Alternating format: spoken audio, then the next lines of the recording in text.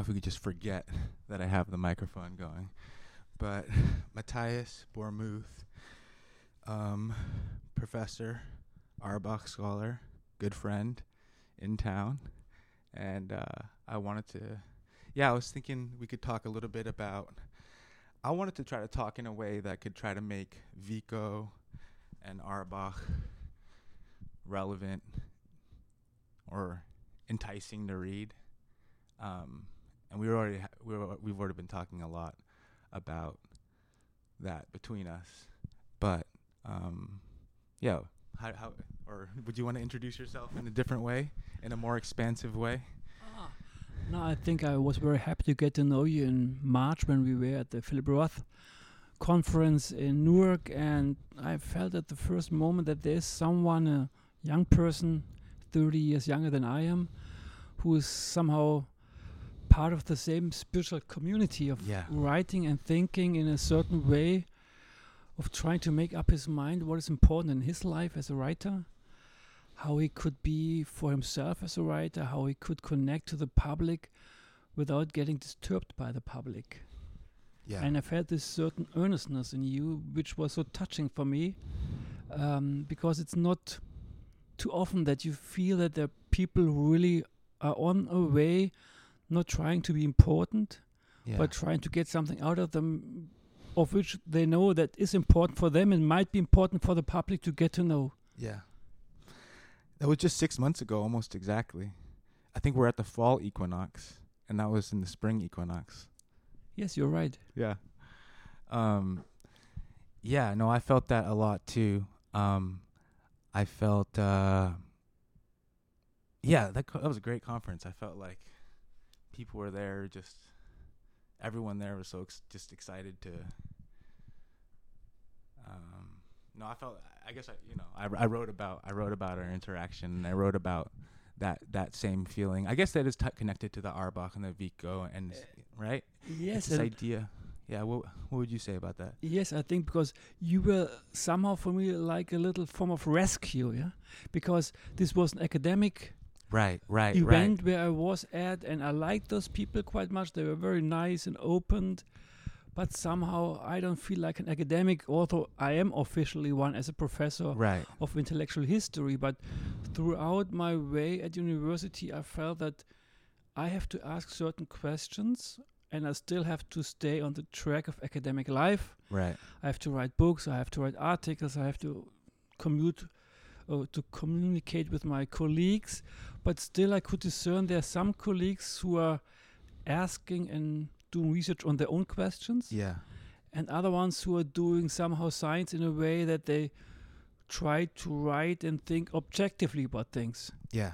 And I was always thinking, it's my life I'm thinking about when I'm a scientist or a philologist, and this I think is the point of Erich Auerbach too. Okay.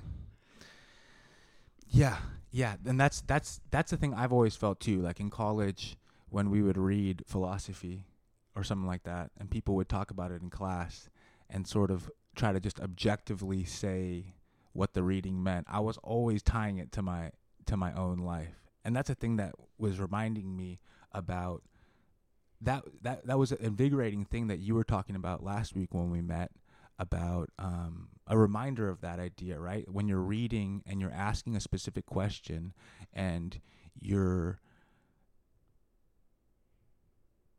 not just reading to get information. You're looking for. So that is connected to Auerbach, because Auerbach has this theory. So would you say his theory of reading is sort of. Okay, well, let me step back a second. I've been thinking about Vico for a long time. Not a lot of people know about Vico. Since before my book even came out, me and my friend Harold have been talking about Vico, mainly because, and this is how we spoke about it. Like, Vico is this thinker from Naples who is basically unknown from the 1700s, basically unknown throughout his whole life. Wrote this grand book, The New Science. Was just a simple professor living in Naples. I think he had like 12 kids. Harold is saying just around that many, yes, in a house with a lot of kids. working on this great work where he sent it to Isaac Newton during his lifetime. Isaac Newton didn't write him back. And it wasn't until after his life that people started reading his writing more. Joyce was hugely influenced by him. Beckett was hugely influenced by him. And I guess his theory, how I first heard of it, right? Keeping it, not trying to be an expert on Vico, just saying how I heard of it. Harold explained it to my friend. Harold explained it to me as like his main theory is that history has gone in these three ways of initially there being. So I think,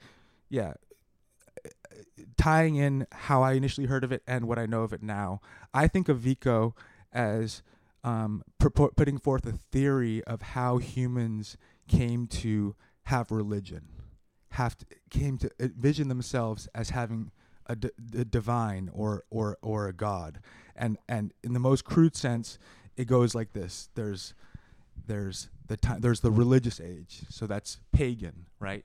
And he says divinare is the force in the universe that can tell the future, right? So initially there was and I want you to step in and correct me or anything if I say anything wrong, but I just want to lay it out and then we can move up to Auerbach so it makes sense. But there's the religious age where the stars or the thunder or the lightning is the god, and it was the planets. We're roaming around in the primeval forest, and the thunder claps, and then I don't want that to happen again. Maybe we'll sacrifice to the gods, and then we'll have good luck in the future, right? The gods are the weather. Then it goes into the heroic age, which is like the Greek times, and that's when certain heroes go off and fight a war, protect the group. And the heroic poetry was like the text kind of, and then it goes into the human age where, and that in the heroic age there was two classes. There was a heroic class and then like the underclass, and the human age is when everyone is seen as equal, or the democratic age. This is how I first heard of it, and Harold was kind of saying, oh, well, my friend Harold, who was explaining this to me a long time ago when I first started looking at Vico, and then when the democratic age gets too materialist or, people want power too much, it goes back to the religious age. Anyway, so that was how I first heard of Vico. And then, of course, when I met you, and I've been reading more Vico, and it's a little more complicated than that, but that was the first idea that attracted me to it. And then when I started talking to you, Auerbach, who wrote the big book Mimesis, the representation of reality in Western literature, and that's your specialty. I learned from you last week that during his 20s, he was early life, he was the first person to translate Auerbach, and he was hugely influenced by Auerbach, which makes sense now because, and I was going back and forth this week reading a lot of the chapters about Homer and whatnot. So I guess it's connected to Auerbach because Auerbach's theory is tied to Vico, where he's looking at these historical figures, and he's not looking at, for example, like one big Vico discovery is that Homer wasn't this sage philosopher from a time, long past that we should read his stories as these philosophical parables. No, at that time it was, if you look historically at what it was like, it was way more savage and way more, the god irrational, and the gods are doing whatever they want. So and then with Dante, he's looking, is that what it is? He's looking at these, I saw in the intro they were saying to the Auerbach, rereading the intro, he's not looking at these old thinkers as these kind of fixed things that you kind of critique and analyze necessarily. He's looking at these thinkers as these historical figures who are really trying to figure out their life, and by reading them you're sort of communing with them in a conversation. I think this is the most important, what you're just saying, that Auerbach was always connecting to the writers or scientists he was reading. Right. And I think he started reading when he came back from World War I. He studied before that law, made his degree in Heidelberg University. Then he was 5 years at the front. Yeah. And he came back to Berlin. Yeah. And he had started reading at the front, and his reading list in those early years after the war is somehow mostly the authors he will be talking about in mimesis or mimesis, as the Americans would say. Mimesis, so there's early on an idea what is important for me. Yeah. And I want to write about people who are just important for myself. This is one main thing in Auerbach, that he always saying, my judgment is somehow the perspective I have to start with. And then he meets Vico in those early years, and I think for two reasons. The one reason is that Vico is thinking strongly historically, and the theory you are developing is a historical theory, a possibility, not a must. Right. So Vico is making up terms to try to understand the human development in certain stages. And the interesting thing is that he reflects his historical thinking, but on the other side he's saying, and this thinking is a provisional thing. It might change, and it's strongly and strictly historical. But on the other side, Vico is making the point in his book that next to the human provisional perspective, there is a providential perspective. Okay. And this providential perspective, he was still a Catholic, somehow, is the other side. The higher spiritual, the God, the God perspective. That's it's separate. It's a separate God perspective, and that was becoming important for Auerbach too, since we just have the provisional one, and you have to stick to it. There is still the wish that we reach out to the things we do not see, and that we might guess there is this providential standpoint which we could not grasp really, but which is somehow given. And when you read the first article Auerbach had been writing after finishing his thesis in his philological studies on Vico, it's just about 4 pages, and you see the background of World War I, and he's saying, because of that background, what is making sense anymore? Where is meaning in life? And you can see a yearning for this providential standpoint, and at the same time saying we don't see anything. And I think this tension in a yearning for something and reflecting that we do not have it, this is the great thing in Auerbach. He's still ambivalent. If you see other friends of his like Erich Bloch, not Erich Bloch, I don't... Ernst Bloch? No. Ernst Bloch, yes. Ernst Bloch or Georg Lukács.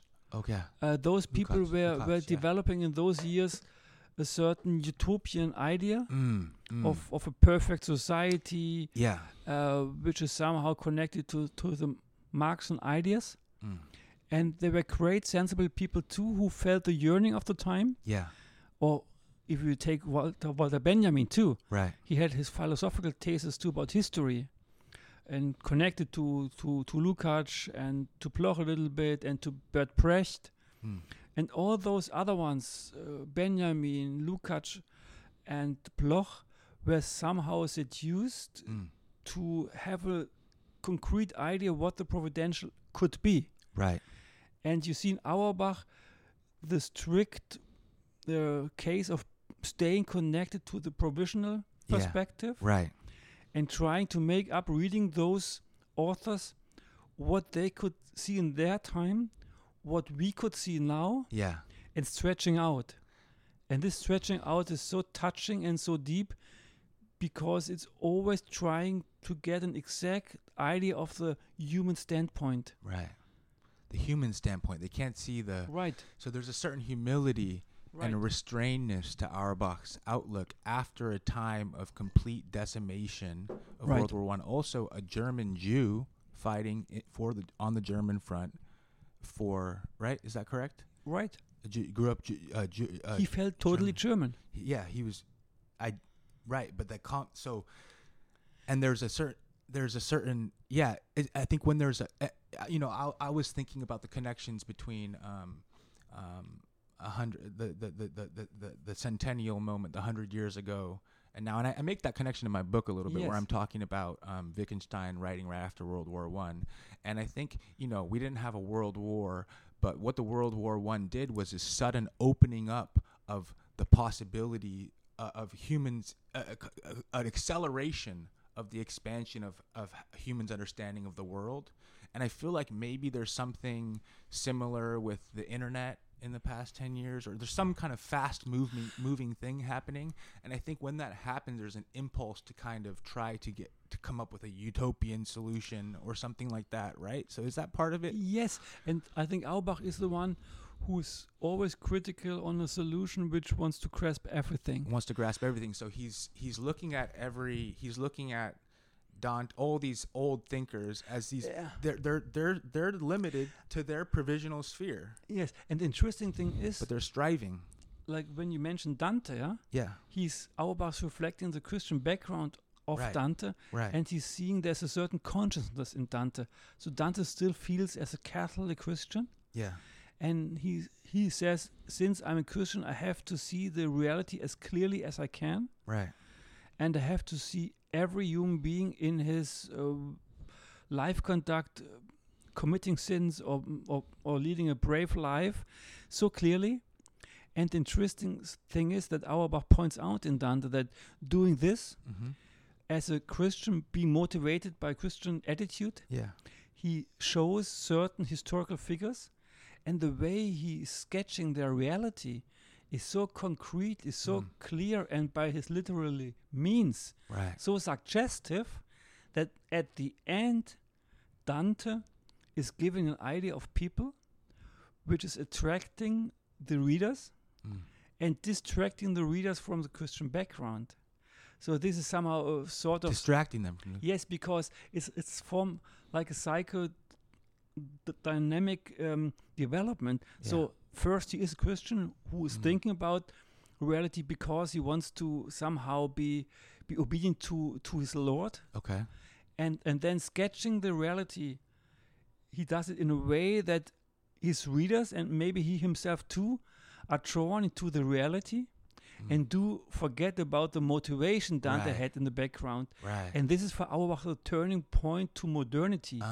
So it's like in Max Weber's idea of the Protestant ethics, that the Protestants still wanted to obey the Lord and to be conscious and to be called to the chosen one. That's why they made the money. Okay. And at a certain time, the money as such was so suggestive that the Christians forgot about their primary motivation. Okay. And this is somehow a thing in literature too for Auerbach, that out of a certain consciousness going back to the Jewish and the Christian God, being somehow obedient to his law and to his calling, people are able to draw the reality, and the reality as such is convincing for them. And what Auerbach does is he is confirming this development on the one side, and he's still recollecting the readers of his Dante book, for example, that there is something in the background, a certain motivation, and that the question of the God is still opened. Okay. So that reality isn't everything, and that at the beginning of the Western idea of reality in the modern world, is still a Jewish Christian consciousness. Right. So he's not seeing a break between the modern world and the religious world in the background. He sees a transformation. A secularization, you could say. Right. Because that's the name of his book, Dante, or a secular poet? Right. Or earthly poet? No, secular poet. That's the poet of a secular world. Poet of a secular world. And it stays for Auerbach ambivalent. So it's on the one side just a human reality. Yeah. But this human reality could be seen from a providential standpoint if we want to. Right. But we don't have it anymore. But still, it's more than just being reality. Dante's representing more than just reality. Okay. I read the last 3 chapters and I didn't get up to I started reading the Dante chapter, and then I was focusing on the chapters of the books that I had read. Or I read Dante, but I meant to read that one. But the point is, Dante is just the beginning of the modern. So if you take Virginia Woolf, she's conscious about the reality too. Right. And you can see that in Virginia Woolf is always the question of meaning. Right. How could things seen as something meaningful? Right. She just has partial perspectives. partial just impressions. partial perspectives. And actually, she was saying by focusing more on the incidental or the random, that's when we can find. That's the point. So history is always by random. Right. And this is disturbing us. This is somehow, if we confirm it. Right. So this is not the point, because random and chance are horrible for human beings. Right. Yeah, I was thinking. So when you're saying, I guess one narrative I had that could help explain the relevance of both Vico and the Auerbach to kind of current times or this sort of whatever acceleration of humans' understanding of the world that I'm claiming has happened in the past 10, 20 years, which I think there's something. I mean, I feel like I'm part of a unique generation that has both iPhones and the mass internet that grew up with both. I was there when it wasn't and when it was. Everybody henceforth won't know a world. Everyone born after me won't know a world without phones and this technological means. Yeah, expansion and what it's done to politics and everything like that, or just the world. But one thing we were talking about before was this sort of, in a kind of broad way, was some sort of loss of some awareness of the providential. Maybe is that if I can say that. You could. Yeah, and when I'm thinking about the arc that Vico's charting, which I think rereading that first 30-page idea of the book from the Vico book, New Science. I've read it many times before, but I read it really slowly this past week, and then directly went to the Auerbach chapters that seemed like they related to it. Because he's talking about the different, the first Auerbach chapter is the difference between the Old Testament and Homer, which is straight out of Vico. What Vico is looking at, the different phases he's talking about, you said something last week, and I didn't understand this, and then I reconfirmed it looking back at the Vico, where the idea. So if we think of humans just running around with no, so he says Vico says the first step towards humans becoming a civilization, or is basically the establishment of family. So that's like before there was no one staying still. Everyone was running around, eating berries, gathering things, sleeping with whoever. And then at one point they said, is marriage, the institution of marriage. You're saying, I'm with one person, and I don't sleep with, and stay in one place, and then the second thing is burial. You establish, so and our fathers, or the people who came before us, we bury at this place. And you think about any civilization that completely loses any sanity is when there's unmarked graves, and there's right. So I just thought that was so interesting, that burial, and this is pre-agriculture. The plow comes later. The city comes after that, or the Commonwealth. All these different establishing structures, and then it gets aristocratic, where the heroic age is the heroes serve certain aristocratic lords, but there's still tiers of people. Then there's the servants and the slaves or whatever, and then finally humanity, the age of man, not the age of heroes or the religious age of the pagan times. That's when everybody. That's through rationality they acknowledge that everybody is of the same tier.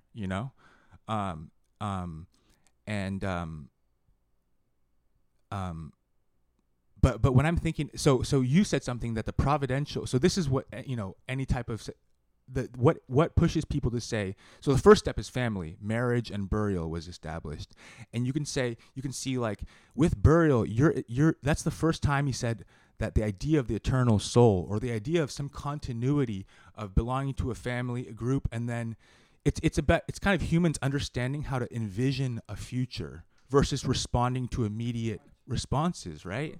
They are not just at that point. Right, not just at the immediate point. Like, I'm not going to, that's what he said, and he gives the example of in Abraham, in the Bible, Ham and Shem or something like that.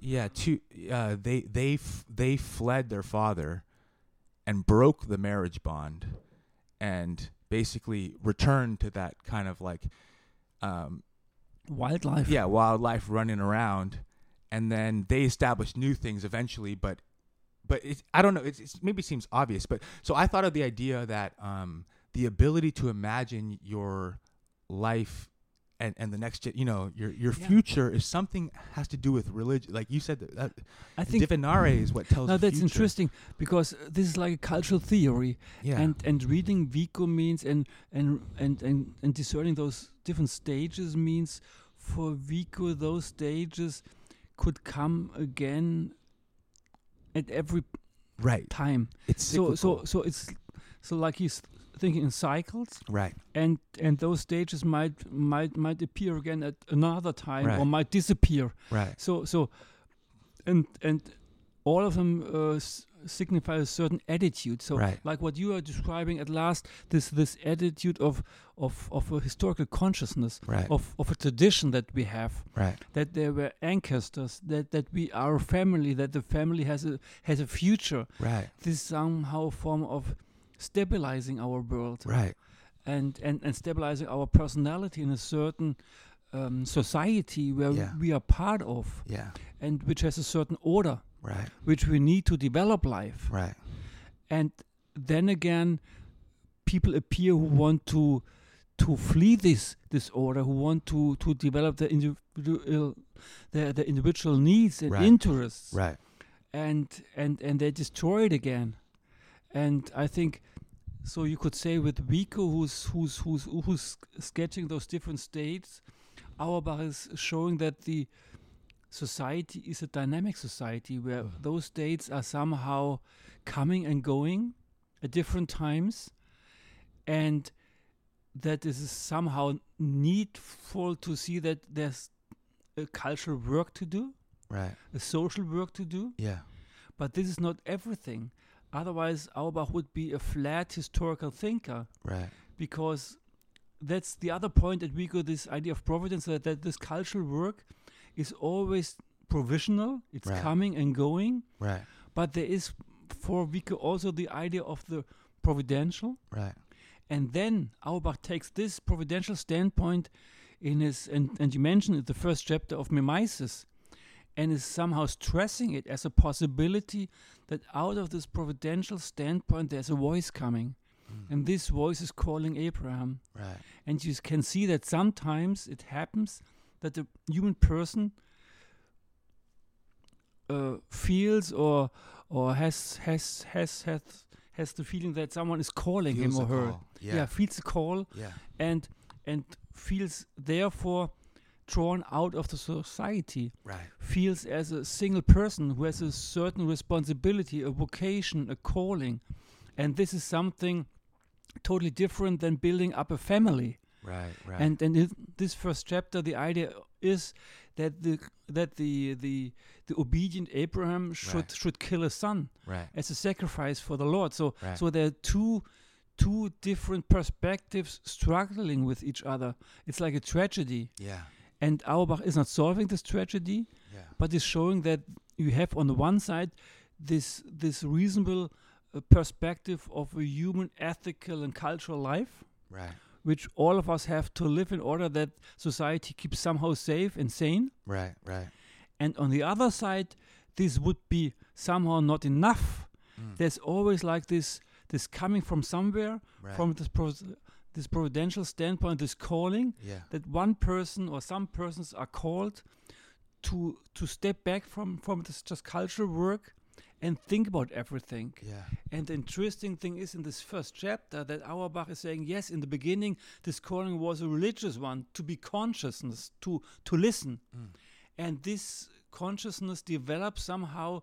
Therefore, that those people who are listening in this special way, who are somehow are taking a distant standpoint, become rebels, become people who are asking, what are we doing here? Right. So we have those two drives: the drive to build up a certain society, and then the drive to not to destroy it, but to reflect it, and to put a society into question. Yeah. And both sides are somehow typical for Erich Auerbach and the dynamics of life. Yeah. And you could say that the writers, in the perspective of Auerbach, from the Jewish times on, are not serving the public, they're serving the change. They're serving somehow the recollection of something else, that there is a certain otherness, that we're not just living on. And reflecting on this back to the First World War. The First World War was a time of a crash of this cultural world. And after that time, after that war, there was a need of people who could think for themselves. Yeah.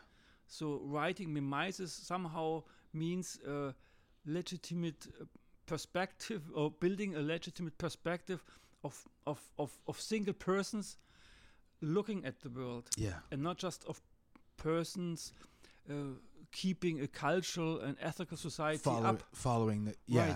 Right. So you can see how deep going Auerbach is. Right.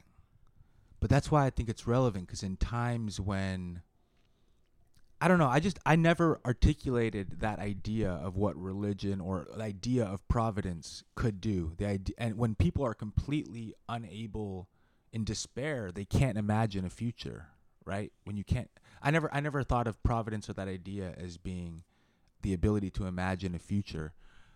But I think that in current times, there is this element of everything being so immediate and so fast that people have difficulty separating, like in the primeval times, the immediate gratification versus and then over time you start to feel more and more despair, like in a kind of latent way where I mean, of course, like, and in his time it was complete catastrophe too. So it's like, especially in times, or even, I don't know, everyone had a different experience of the last few years, but there was an element of this sort of people not being able to imagine a future. I don't know.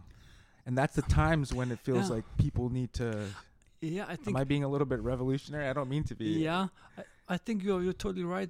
Auerbach would say, like in the first chapter of Mimesis, like he's very polemically discerning the Homeric standpoint as a superficial one. Right. That the people are just living an adventurous life of acting and reacting. Right. What happens to them, and this could be some of the description of that what is taking place nowadays. Right.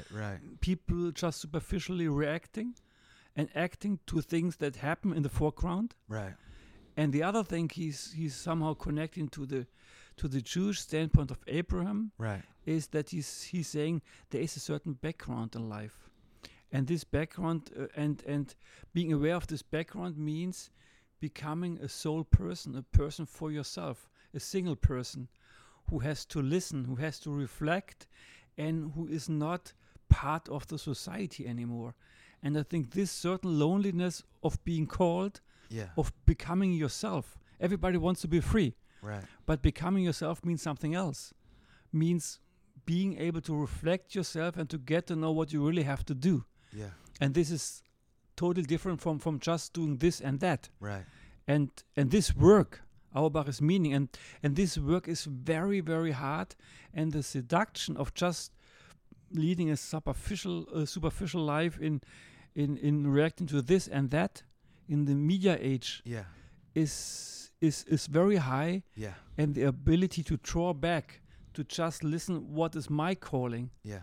And to stay at least some hours every day for yourself without being connected. Yeah. This would be the task. And that's part of, so I was reading an essay I typed in, because I hadn't really made the explicit Vico Auerbach connection until we spoke, even though I'd seen it in the intro, and I typed in Auerbach Vico when I was moving my car last week, and I started reading this really long JSTOR article essay. What is JSTOR essay? JSTOR is academic. JSTOR is academic essays are in there, and it had a beginning. Yes. But I read really far into it, and you came up in it. Really? Yeah. Partway in, it said, Matthias Bormuth wrote about and he was talking. It was about Vico. What was his name? I can't remember. I took a screenshot of it, but he mentioned how you made a case about Auerbach's. So Auerbach, one of Auerbach's 1933 essays on Montaigne about this withdrawal from society. Can you talk about that? Well, this is one of my favorite essays. Yeah, it's interesting. It's before 1933. Okay, it had been written when Auerbach had a vocation as a professor in Germany in 1929 as a Jewish professor. So he was working at the library from from 22, after the war.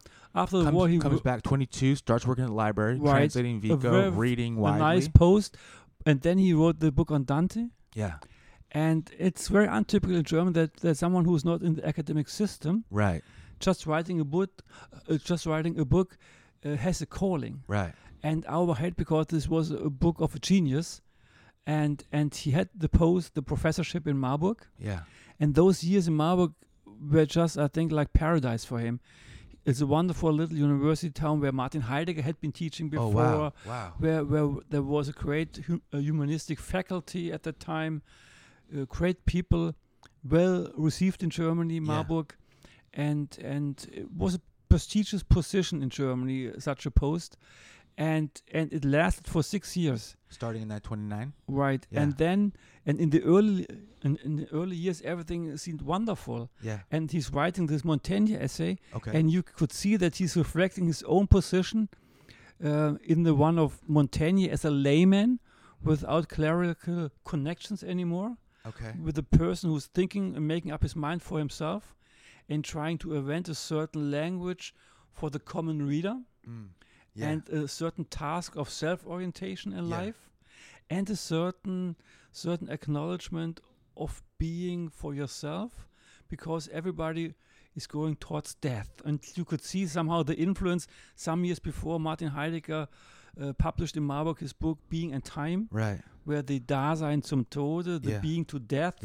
is in the center, and all those pupils of Heidegger were still in Marburg. Yeah. So this atmosphere of being to death and have to reflect your own personality without being connected to any cultural or religious community anymore was strong in Marburg. And you could say that Auerbach took this atmosphere and connected it to his idea of Montaigne and making it more easy. It wasn't this existential thinking. Okay. It was the skeptical, ironical thinking of someone who knew, like Montaigne, I'm a being which has to die sometime, and I'm not a Martin Heidegger, but I'm Montaigne, writing easily about my life, like being at the edge and still being happy and ironical.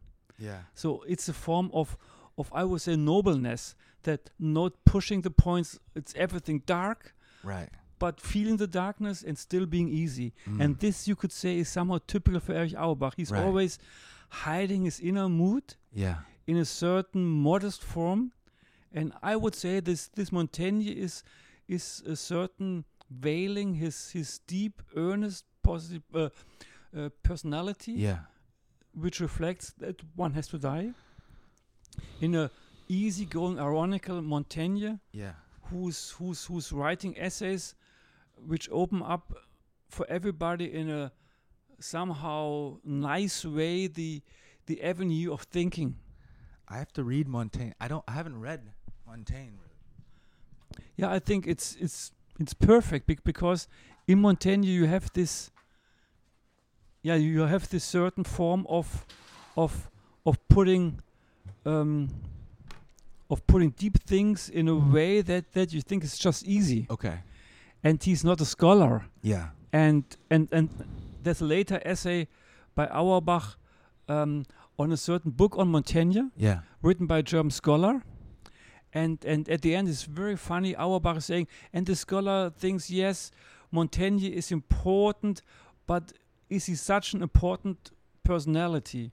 Okay. And Auerbach saying, yes, our Montaigne might be the most important personality because he represents the common man. Right. There's that element in Auerbach, because one of the chapters that really resonated for me was late in the penultimate chapter, the one before. You told me to read the 20th chapter of Mimesis. Yeah, Mimesis.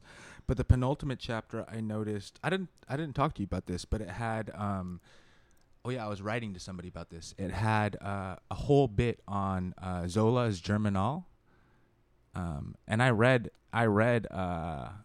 an essay, a published essay about Germinal last year. So you know the book quite I know it quite well, with no back knowledge really. Yeah. Someone told me to read it, and then around the same time I started reading it, and around the same time someone asked me to write an essay about any book, and I said, "Oh, I'm reading this book. I'm going to write about it." And do you know that book? No, and just read Auerbach. So it's just going into the mining towns. It's 1888. Going into writing really naturalistically about this mining town, the way they live, making just enough to eat. So only social realism. Yeah, social realism. Only way to getting drunk and having sex is the only way to any pleasure. To have any joy. Yeah, and then one guy, Etienne, comes to town, and then he starts a whole revolt, and then it gets really crazy, and people die, and it doesn't work, and then goes back to where he started. And I didn't know. So if we're talking about the reality that's being represented in literature, I didn't even really realize how shocking at the time that was for people to read about the low class. So if you think about it, initially literature was divine text that no one could even read, right? I think you hit a strong point, because for Auerbach it's always important to say that realistic literature is a mixture of high and low style. Right. Because of those different layers in society, or strata, he would say. Yeah. But that wasn't. So what I was going to say was, initially literature was a religious text that the masses couldn't even read. Or a classical text, right? In the oldest times. Then it gradually became a more common thing, and he's talking about this period of time as the first time the lower strata could be what was even represented. And then Zola was the first person to write about the lower strata, because right before that there was somebody who wrote a really first person pamphlet in this really crude way of a poor maid woman, and that was the first time, but that was still written in crude language. Zola was the first time to represent the lower class in classical refined language. But the point is, for Auerbach, this goes back to the New Testament. Yeah, that's the point. Exactly. So he's saying, like, this social realism, and the including of the lower classes and the lower language, is somehow coming back of the kind of writing that the New Testament had already brought. Treats the leper, the incidental encounters, all the vulgar people, and treats them with the historical significance, or the whereas before the Romans, or the heroic, or only the Romans giving a speech to at a historical moment in time were the only things that would get represented. Yeah, that's Auerbach. So that's Auerbach. So there is that element of representing reality as a whole. Yeah, and he was still a German professor. This is so funny, because he was in the highest class in Germany as a professor, but he had a sense of the lower classes, and he had a real empathy.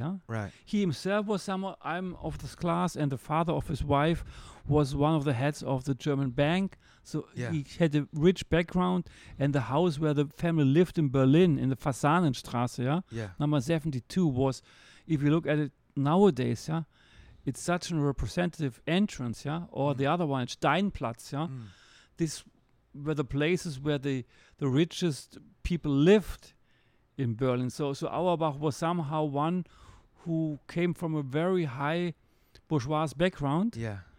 But this didn't this didn't corrupt him. Right. This didn't corrupt his openness. Right. But he knew who he was. Right. That's so interesting. I mean, they were just describing Auerbach was describing the reaction of that book of, how could you represent this vulgarity and I don't know, it was making me understand my book in a weird way where it's from a speaker. I mean, cause I feel like I didn't have a wealthy upbringing, but I had a weirdly rigorous upbringing from my mom. So I was able to navigate different academic spheres. So then the book is from a voice of someone who's not supposed to be into literature or thinking about literature, and there's something shocking about that. Yeah, but that's the point Auerbach is always saying. This is foreground. The social point is foreground. Right. So or the language is foreground. So there might be very deep thoughts in a vulgar language. Yeah. You have to look at the soul, at the motives of people. Exactly. So Auerbach is like Jesus somehow. He's focusing the inner motives of people, and not the outside, not the social attitude. So reading Auerbach, and he was like, you can see there's always a polemical sense against the French society with all these differentiations between the different strata. Right. Auerbach is talking for the soul persons. Yes. Wherever they may come from. Yeah. Man, this is very revolutionary. Yeah, and that's what in a modest way, so you don't see it. Yeah, he's always quiet and calm, but if you see, it's a subversive book, Mimesis. Yeah, it's saying social strata, social order is interesting.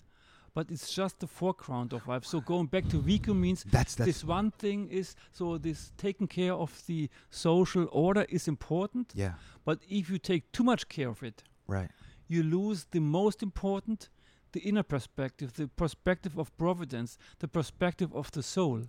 Right. But that idea of treating everybody from every strata as having the same light within them is the final stage of Vico's tripart cycle. It should be, because that's what rationality leads us to discover.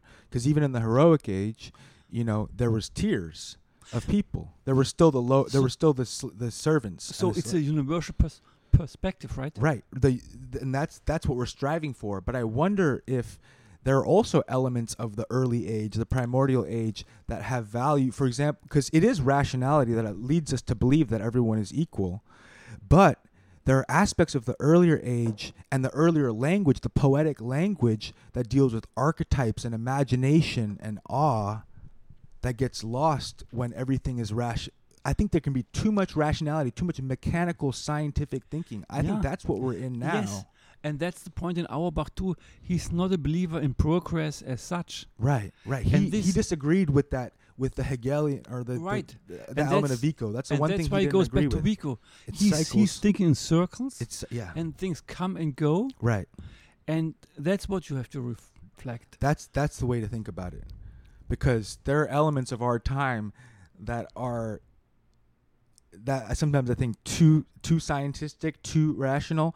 Sometimes I think almost like the beginning of time, where everyone is reset again and we're starting over the whole process because we have kind of too much choice, too much options, and that's leading us to just respond to immediate gratification, to not be able to imagine a future where we have to start the process all over again. And then sometimes I think that there is a heroic element that or something about that need to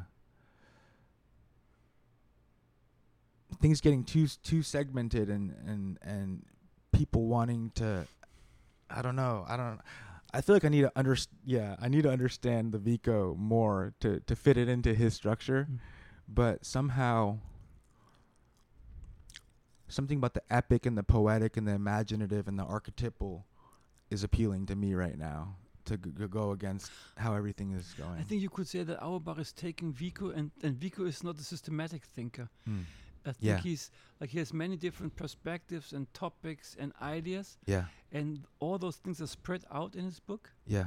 And I think this is a work of a genius. But this genius wasn't wasn't able to put it in a form. And maybe and I think this is wonderful because Vico has not a closed theory. Right. And Auerbach either. Right. So reading Vico and taking all those different aspects and taking this and that, it's a pragmatic approach. Yeah. With reflects that we will never have a closed cultural theory. Right. Keeping it open. It's like what you were saying about the reaction. I thought your critique of Heidegger when we were talking last week of reaction to death. I mean, it's all reaction to death. It's all about trying to stay open and not clamp down and fixate on this single utopian theory when faced with that, right? That's the point, and I think that's the point. Like I come from the German academic tradition. Yeah.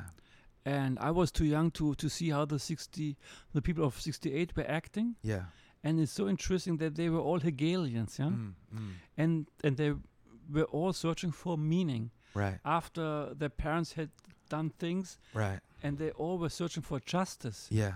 And they were all searching for a certain progress, injustice and enlightenment. Right. And they kept on that track in a harsh way. Yeah. And they built up certain theories how this progress could be made. Right. And that's so interesting. Doing that, they for themselves were closing up their minds. Right.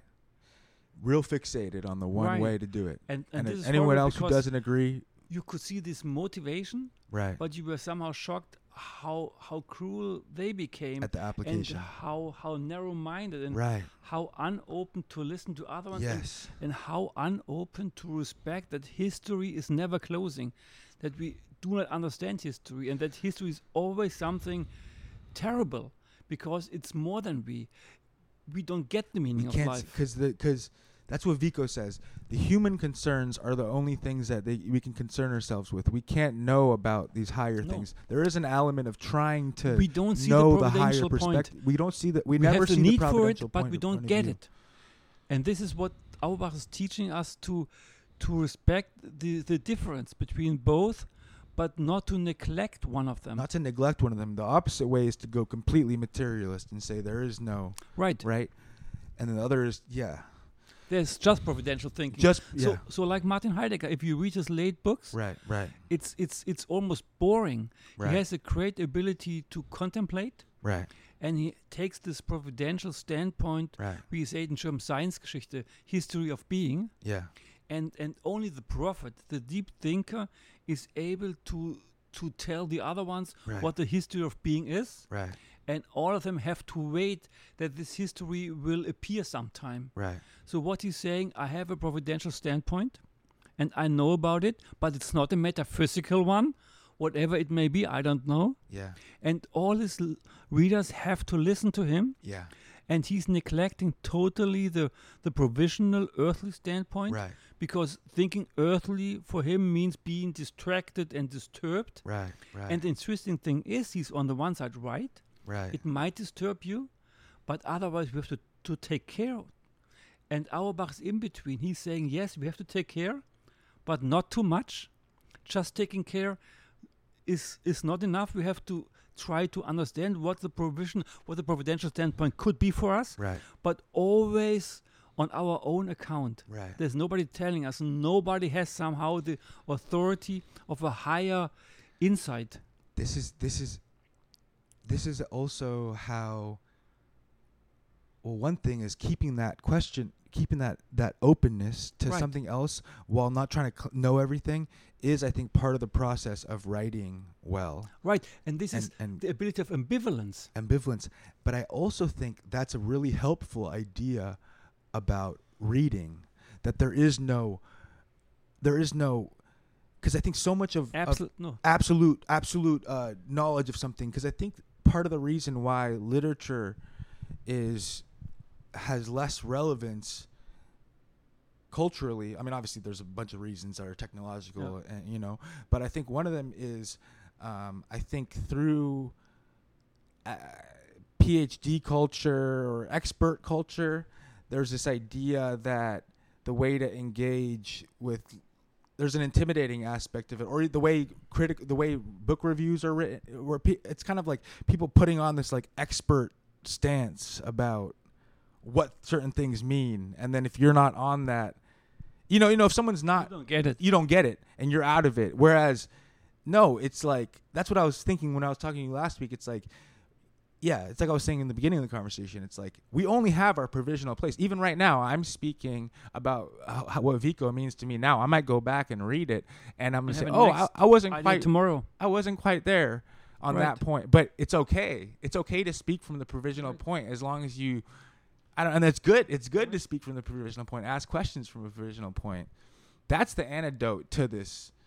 All or nothing, one way, or all providential, all provisional. And the point is, a good teacher should teach his pupils to be able to be open. And there's a nice story, like when Auerbach was in Istanbul, he had his pupils around him, and there were some assistants from Germany, and there was one who stayed in Istanbul afterwards too.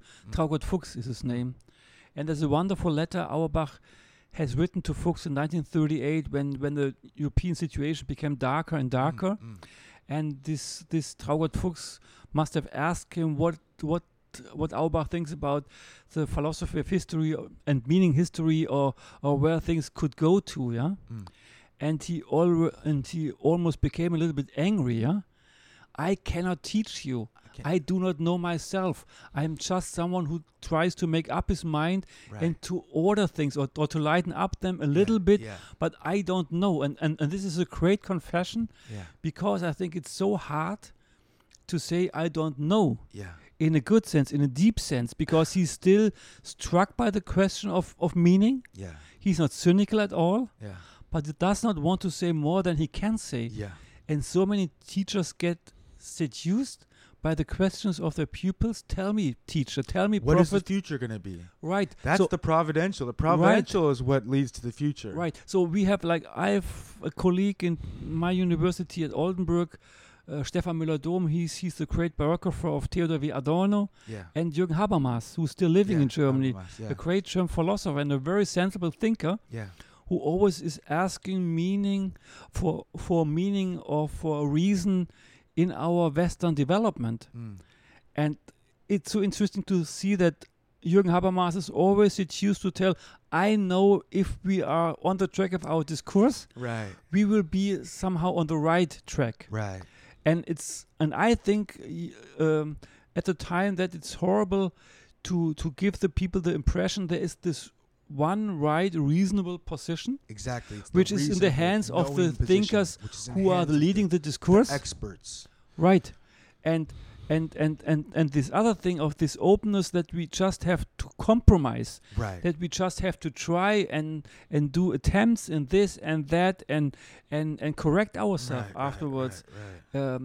This is something else, like that we're just provisional. Everything's just provisional. Somewhere in the middle. Yes, and still there is a right that that people feel the need of thinking providential, of making up their minds. Therefore, they have religion, they have literature, they have music, whatever. But we never will grasp it. And this is what Auerbach's all about. This keeping the tension between the both perspectives, the historical and the metaphysical, which we will never reach, but which we will never lose. I think the culture and the ways that social media works and stuff, it sort of, if you want to participate and rise in that imaginary hierarchy, it is about saying things, pronouncing things quickly. It's always provisional in the flat version. It's provisional, but it's trying to sum up things once and for all, and then people pile on and agree or don't agree. And the point is that's what Auerbach's teaching. If you read Mimesis, it's like the course of great books. He's giving, and I think this is a task. If you think you have a great horizon, like if you're just fixed on the actual thinking, on the actual authors, and the actual topics, Auerbach saying there is a cyclus of recurring ideas and questions, and it's good that the people should read old authors, because the questions were asked before. And the circumstances may be totally different ones, but the old answers, the old attitudes, the old language can teach us something, can connect us to people who were able to lift the tension, to stay in tension. Yeah. And nowadays people do not have this force. That's what you meant earlier when you said to stay in tension between the different possibilities. Right. And to read authors who have shown us in words. Yeah. And if we reread their words, we somehow re-encounter their attitudes, their personalities. Yeah. So we are not just lost and forced to encounter nowadays people. Right. We have the great privilege as people who can read to encounter people from 2,500 years, which have a certain knowledge of men and women. And this is the task of writers too, to connect themselves to authors from former times and write into the actual position. It's not the point just to narrate them. Yeah. It's the task to make a synthesis which is connecting them with our situation. Exactly. So if you read Vico now, you should read him in your question of nowadays. And you have to, and it's difficult because it takes confronting the question and being able to identify the question of what's nagging at you, because there's so many. I mean, I experienced this myself. I'll go through periods where there's something that I know I need to address and I don't want to address it, and there's many ways to just kind of keep gratifying yourself away from it. So you first have to confront the question, but you also have to have the faith and you have to have the patience. But if you know what your question is and you're able to find texts that are poking peripherally even at that question, it is possible to imagine a future that's different and work towards it. I don't know if people and you if you keep fleeing it, it's just gonna get worse and worse. Yes, and I think it's a wonderful thing. That's what Auerbach is saying in his 2 essays on mythology, that we all have to have a question. Yeah, reading without our own questions is horrible for Auerbach. It's horrible. Like if you don't have a question, you cannot read the text because you cannot connect to the text. You just retell the text. But that's when I think that's when I think these things like imagination and awe start from the earlier. That's when it's useful, and it feeds a type of spirit versus a type of statistical, hyper scientific, positively, or even capital. Just this sort of I don't know. There's something there where I think those writers are really speaking to our current time in like a useful way. Yeah, and in this late text about his method and Vico, which was published posthumously, Auerbach is talking about his method again. Oh yeah. And it's wonderful that he's somehow showing or drawing the attention of the reader to the point that you, on the one hand, have to understand the text, like a text of Vico, the way Vico would have understood himself. Right. This is one thing. Right. But then the other thing is for Auerbach, and that is more important afterwards, to ask, what does this mean for me now? Right. So it's always the question 2, the second step. What is the meaning of this text for me now? Right. I have to understand what the person in his history was thinking. Right. This is a philosophical or philological task. Yeah. And then there's somehow the existential task of asking, what does this text mean to me in my situation? Right. In my world? Right. And therefore his writings are always giving both sides, but it's more a synthesis. In Auerbach's Mimesis, you do not just have the idea what the people were thinking at their times. Yeah. It's always connected and mixed up with Auerbach's underground idea, meaning for himself. So reading Mimesis is not easy because Auerbach is hiding his own questions. He's hiding his own. In the retelling of the story. So he's somehow mixing things up in a very, very great way. So he's an artist somehow. Yeah. Not a scientist only. So it's a creative act. It's almost it's a fictionalizing creative act. The way he's he not just a philologist. Yeah. He is a writer in his own rights. Right. so using his philological tools, right, and writing a history of Western literature, yeah, which is more art than science.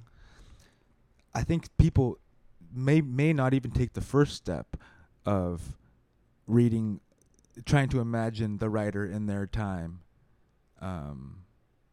writing what they're writing, not to mention the second step. I think that way of reading in this very conversational way is very different from taking a text and kind of quickly scanning it for certain interests, a quick quip, and then summing it up quickly for now my own resentment. now I'm speaking about myself. Yeah. No, but I think that's the point. Wow.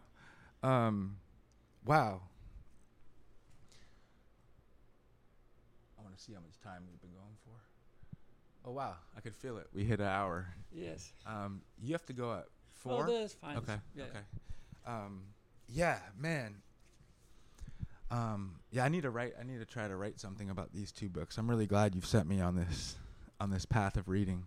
And I'm looking forward to it, because I think that's the point. If we develop a question for ourselves, yeah, and connect it to our situation, yeah, then we might find an answer, and we find a horizon in which we can think. Yeah. And I think this I would wish for many younger peoples, that they take the time and read authors who are dead for a long time. Yeah. And white ones too, maybe. Yeah. And think about, there's a literal historical element to how he's reading. Like, I would always do that when I'd read. I'd read about the author, or I read something in a book and I say, like did he have a sibling? And I always thought that was weird, but I think that's how you should read, because it's not. And I think we in school we get a text, and it's like, read it or pass the class, and it's the author seems like a god or something, but it's just a person writing, trying to figure his life out. Could be a brother or a sister. Yeah, right. And I don't know. There's something about that way.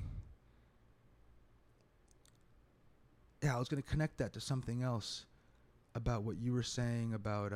So I was connecting that to what we were saying earlier about letter writing, because you sent me I read multiple letter books on your recommendation: Kafka's Letter to the Father, and also Rilke's Letters to a Young Poet, which I might have read a long time ago, but it was way different when I read it this time.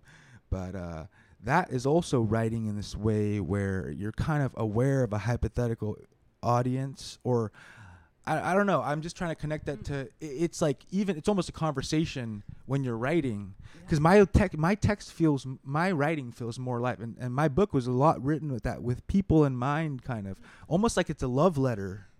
I think you're totally right, because writing is always, you have a certain person in mind to whom you're writing somehow, and versus writing in this cold expert way, right? Isn't that there's kind of a corollary there, right? In Auerbach's way of reading. And this writing a letter means you're focusing on a certain person, as your public, and this person inspires you. Yeah. Some people may be terrible as someone to think of to whom you're writing, right? But if you have a good public, if you have certain people to whom you can write, it's provisional. It's right. It's one person, and you can say, and you can see that, then the horizon opens up. Yeah.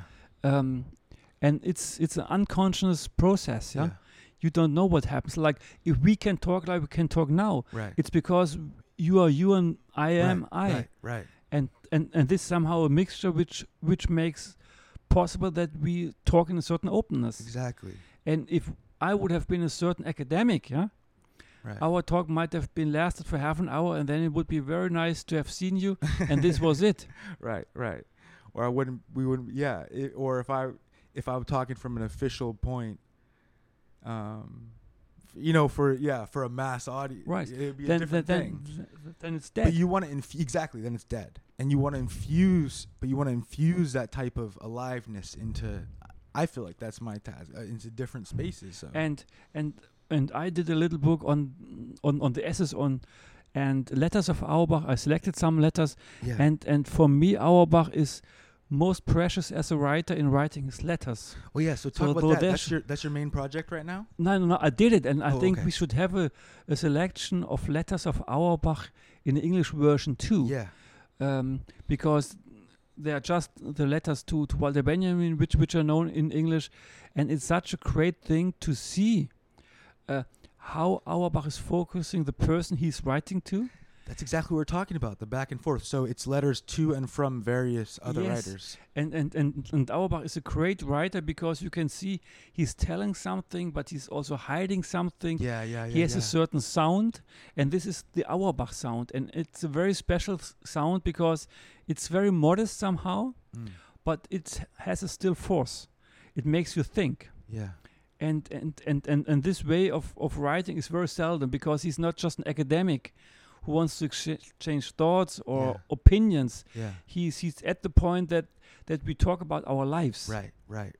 But he's not showing it too openly. Like he's not a Martin Heidegger or an existential philosopher. Right. He's always polite and noble, and somehow hiding his existential questions in a modest, seemingly easily and ironically written way.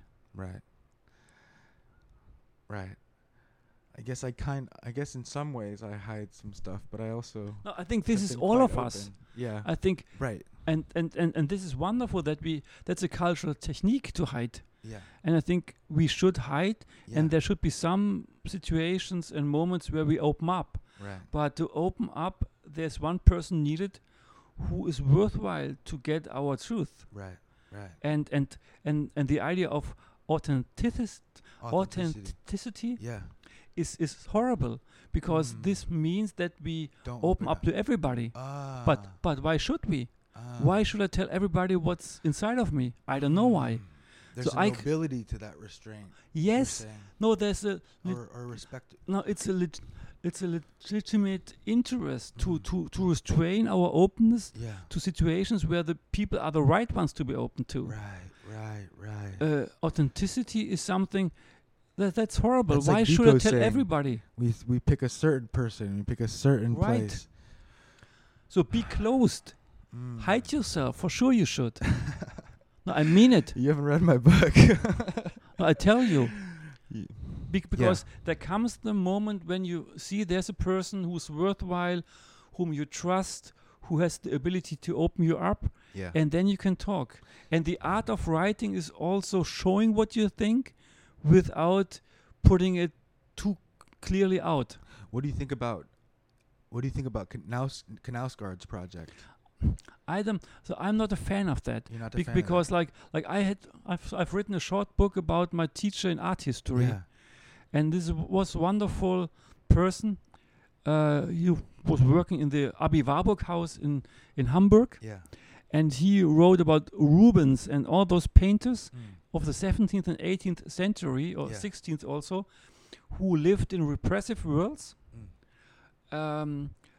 At the court normally, so they were court painters, and he shows that those court painters had a certain freedom, a certain privilege, but they couldn't paint openly what they were thinking in a certain repressive atmosphere.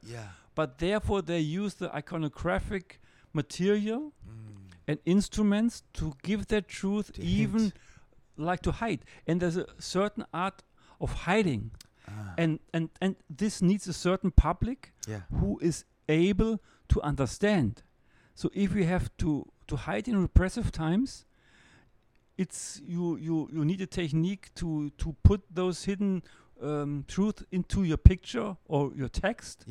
And you need a certain public who's able to read it. And therefore there is a certain space between people. And this space is necessary.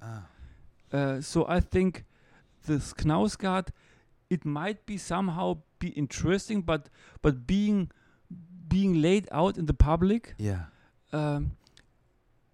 it's like a tyranny, because everybody has to see me, and it's like a little child. And I'm not a fan of it. And I think, and Auerbach is therefore, and this teacher too, a noble person who is restricted somehow, but who is creating a culture of hiding and exploring. And this culture gives us a certain tension, and it keeps a space between people and a certain riddle and a certain not knowing the other one totally. Right. No, that's so interesting. I mean, that really stuck with me when you said that last week. And I think that's one of the things I'm thinking about intense vulnerability in art. Yes. And the effect it can have. I mean, I think in some ways I'm very deliberate and artful about the ways things are hidden or the way stories are told only on the surface. Kind of like we were talking about with out of like the dirty realism tradition, you know, staying on the surface. But there might be hidden truth too, right, behind that. There's hidden truth too, but I think I think at least in my youth I was influenced by Knausgaard, and I do think that there's a way that there's a certain placidity or a certain too much propriety in literature, and I guess it is a little tyrannical. It's almost terroristic, but there is an element of wanting to jolt people. Yes, and this has... Maybe that's a little... No. Maybe that's because I don't have good family structure growing up. It has its own rights, yeah? It's a little tyrannical. And why not? Tyrannical. Yeah. So we can talk about it, and like you're a person, as far as I can say, with whom I love to talk. Yeah. And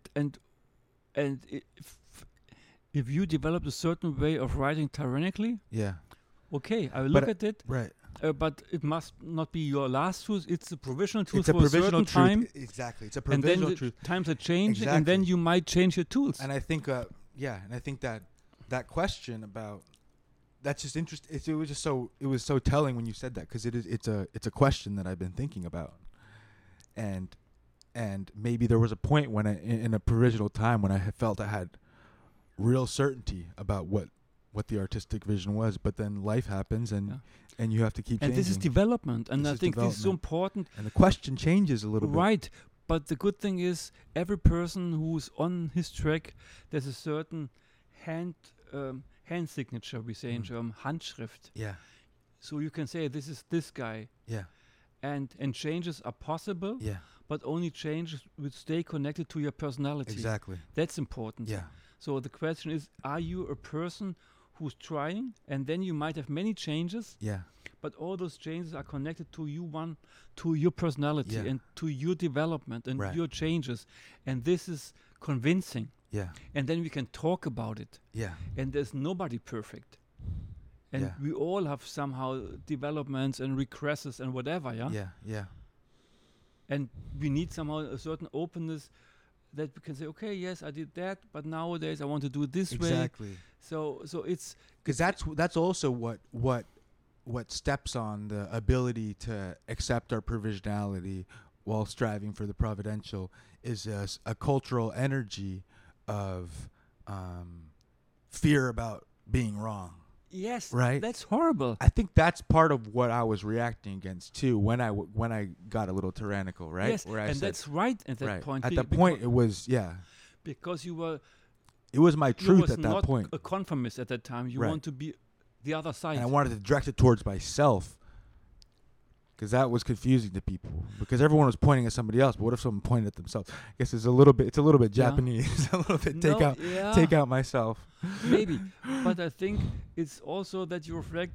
People want to be correct. Exactly. And if you want to be incorrect, it tells the people something. Exactly. And if you have the courage to be incorrect. And I think it was an act of incorrectness, and also, but not just an